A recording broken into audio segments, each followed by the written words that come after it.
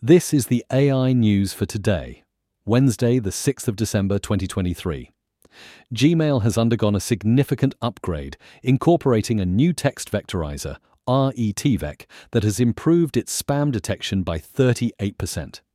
This update, referred to as one of the largest defense upgrades in recent years, helps identify email content often hidden by senders using manipulative tactics to bypass spam filters.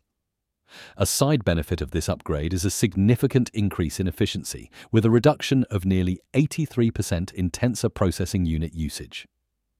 Next today, the Beijing Internet Court has ruled that an AI-generated image constitutes an artwork protected by copyright laws, a decision at odds with the stance of the United States Copyright Office.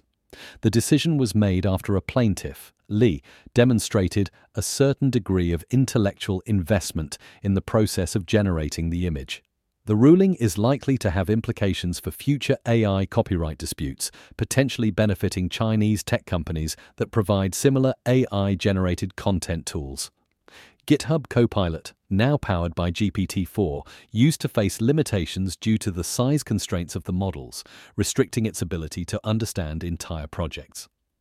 A new workspace command in Copilot now enhances its functionality, allowing a user to search entire projects locally for more holistic answers. The VS Code speech extension further improves user interaction with Copilot, enabling voice commands for coding tasks and automatic creation of commit messages.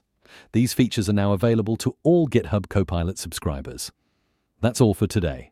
Connect with us at mrc.fm/AI news. Hit subscribe and come back tomorrow for more AI news.